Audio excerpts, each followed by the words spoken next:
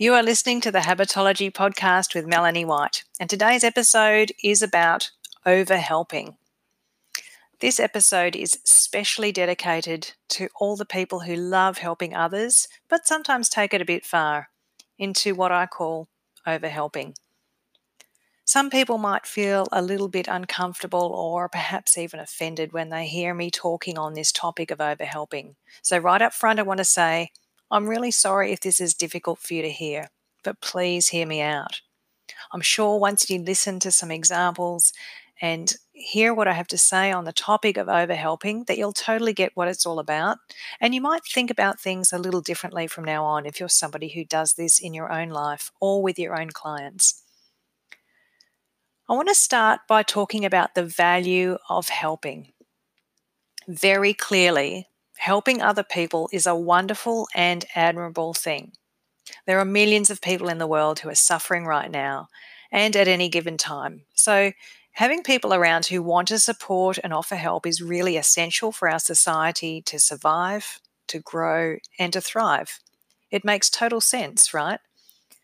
Support creates a sense of peace and relief.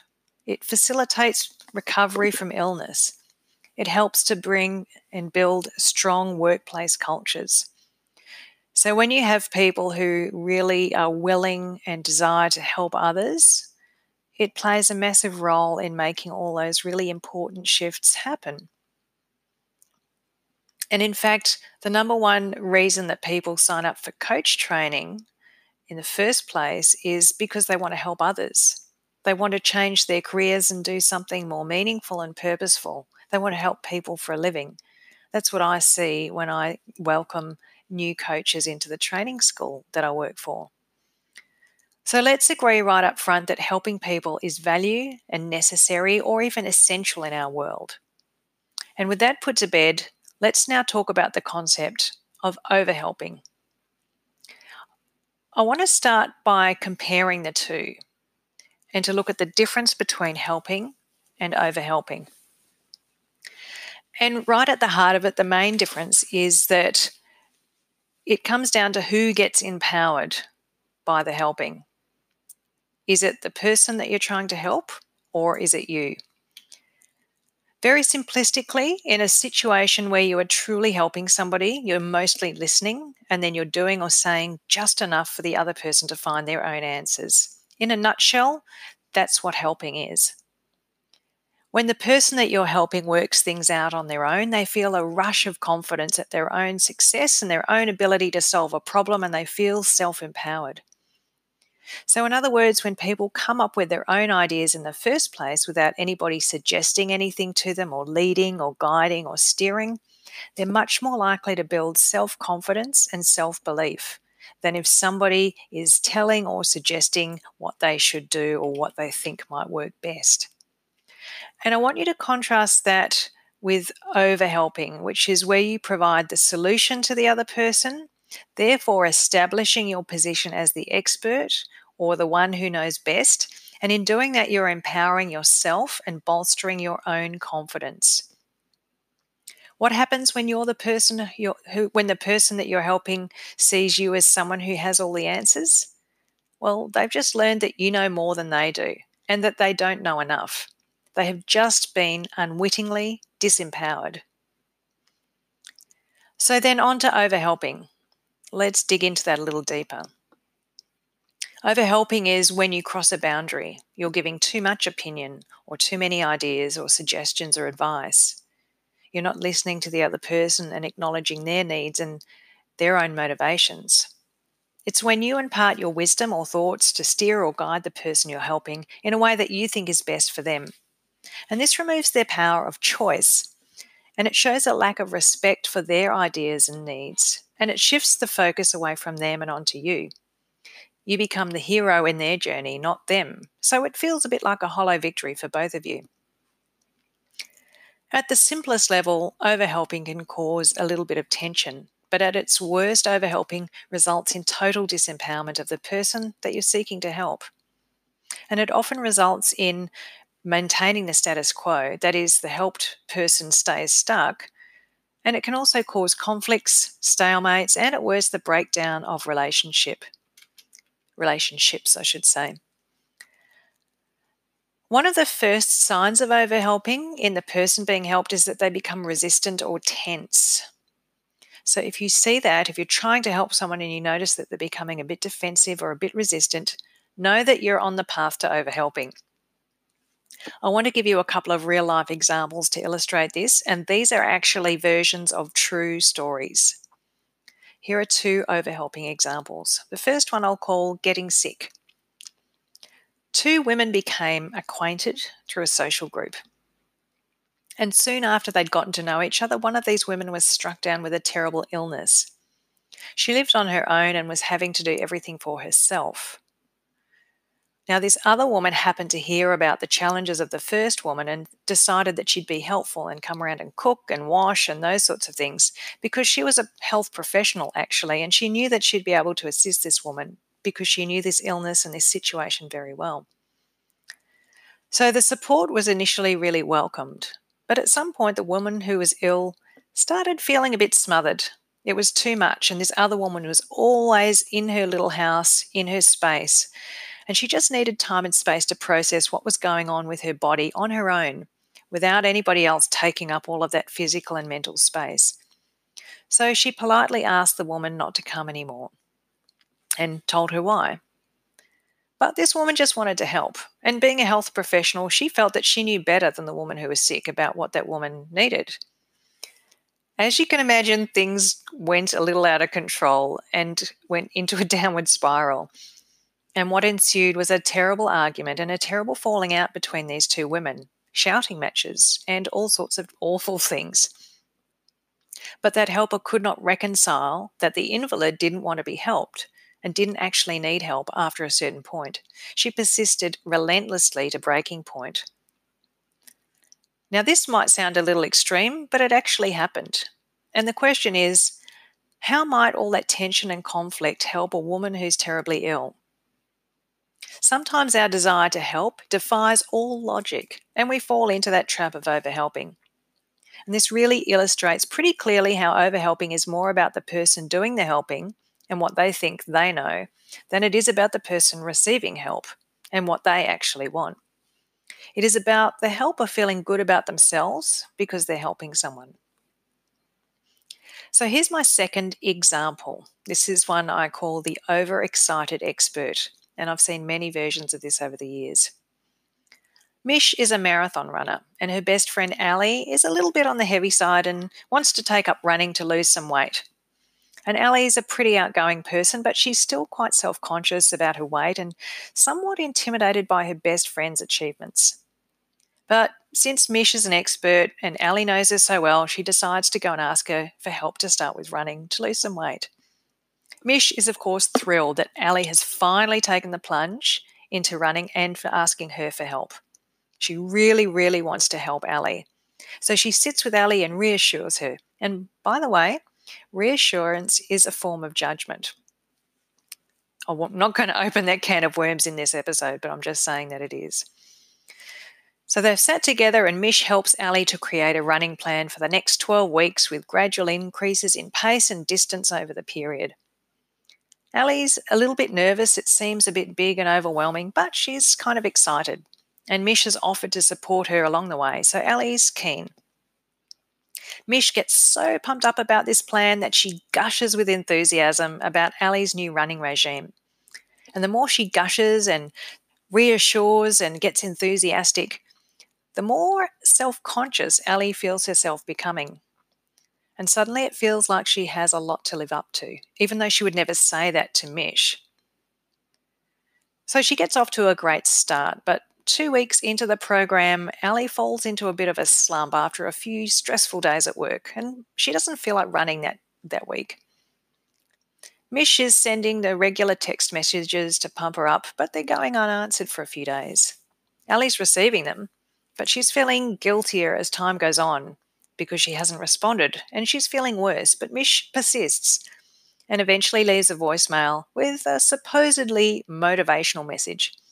Come on, Ali, get back on the horse. You can do it. I know you can. You're only 2 weeks in. You've got 10 weeks to go. But Ali doesn't see this as motivational. It's pressure.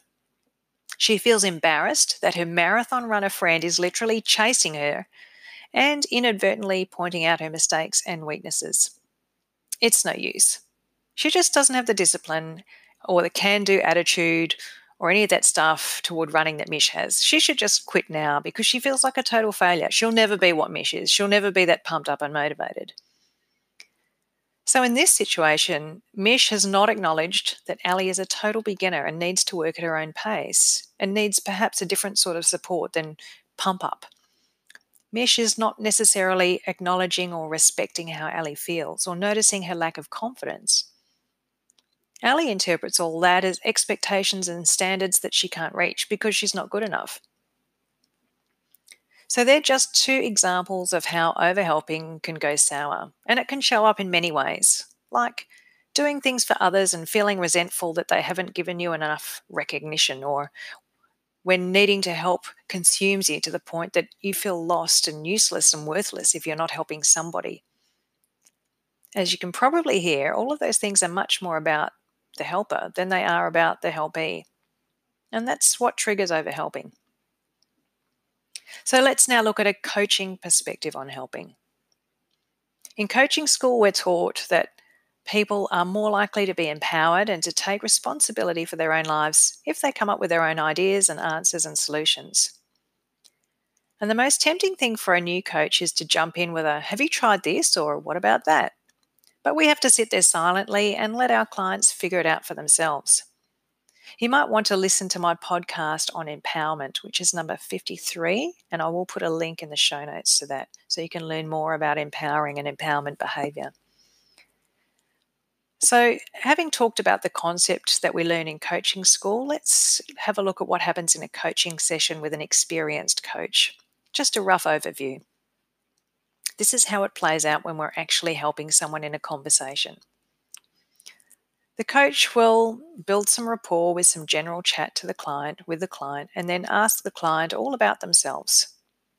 The coach will reflect back what they hear that the client is saying and talking about in the client's words. And the coach will ask some really broad questions to keep the conversation going and get the client coming up with their own answers. There's no suggestion or "I've got a great idea" or leading questions or any of that from the coach. And unless the client specifically asks for help or ideas or suggestions, or if there's a glaring risk, their job is to totally stay out of the process and just listen. Now, I might say that the reason that we want to jump in and help and have suggestions and share our ideas or our experiences is that it's hard for a coach to see your client struggling with discomfort. We ask our clients a question, how to do something, where to fit it in, what they might be able to do, what their options are, and the clients might sit there and feel unsure of themselves, maybe not believing in themselves, feeling hesitant, worrying about making mistakes. And when we see these things on other people's faces and we hear these things in our voices, we desperately want to help. We want to end that struggle. Do you recognize the discomfort of that feeling? Of seeing somebody struggle to find their own answer and just wanting to jump in and help them? It's totally human nature to want to suggest things or ask, "Have you thought about this?" or "What about that?" or "I know how you can fix it." There's even a psychological term to describe this, and it's called the righting reflex. But in that moment when we want to make things right, what we're doing is robbing the person of the opportunity to stand up for themselves, to make some decisions, to get clarity. We are robbing their moment of self-empowerment. And it's such an important and critical time in your journey to becoming empowered. So if you're listening to someone else, if you're a coach or you're helping someone work through something, you just want to be silent here and avoid interfering with or blocking that person's aha moment. So in the coaching situation, the coach really needs to get out of the way and let their client do that work and sit in the muck for a moment, even if it's a bit uncomfortable for everybody, because the reward will be way sweeter and greater when this happens. Now, this is great if you've done coach training and you understand these principles and you've had lots of practice with clients. Let's say that you've become very good at listening and not interfering, and that's fabulous because it means when people come to see you, they will truly become empowered on their own terms. They will feel confident to make decisions for themselves.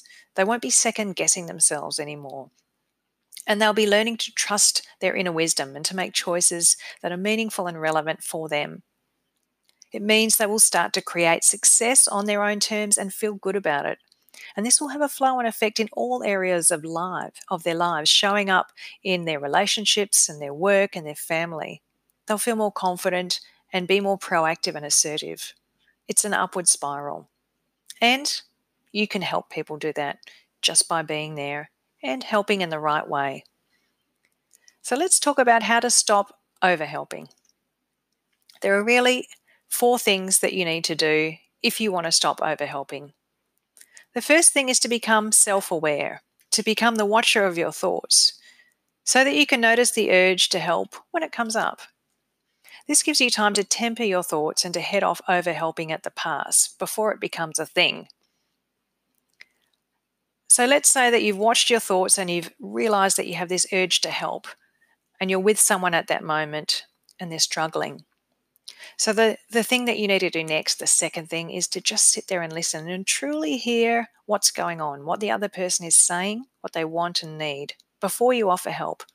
And even say back to them what you just heard them say, because they will hear themselves and get their own answers that way.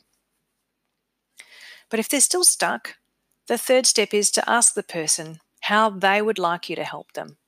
It might be something as simple as what can I do to help you right now? And then let them answer. Let them tell you what they need or don't need or want or don't want. Just leave it totally up to them. And finally, whatever they say, honor it. Do what they ask and nothing more.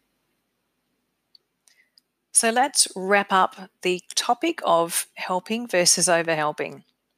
Just to summarize, the difference between helping and overhelping is who ends up empowered, the helpee or the helper. Remember that the first sign that you're overhelping someone is that they have some resistance or tension or defensiveness in the way that they're interacting with you. You can feel this resistance coming up. And the 4-step process to stop overhelping is firstly to watch your own thoughts and your urges to help and to temper them. Take a step back and go into step number 2. Listen to the helpee, the person you're helping. Hear what's going on for them. Number 3, ask how you can help them in this moment.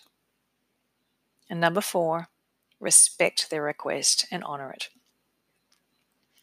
If you need assistance with overhelping, if you'd like to learn how to be a more effective helper, you can visit melaniejwhite.com/habitology, HABITOLOGY,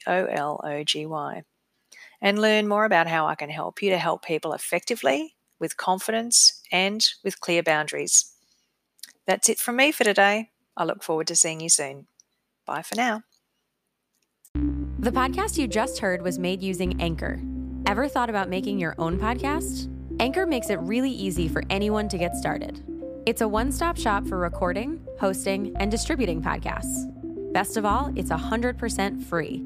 Sign up now at anchor.fm/new. That's anchor.fm/new to get started.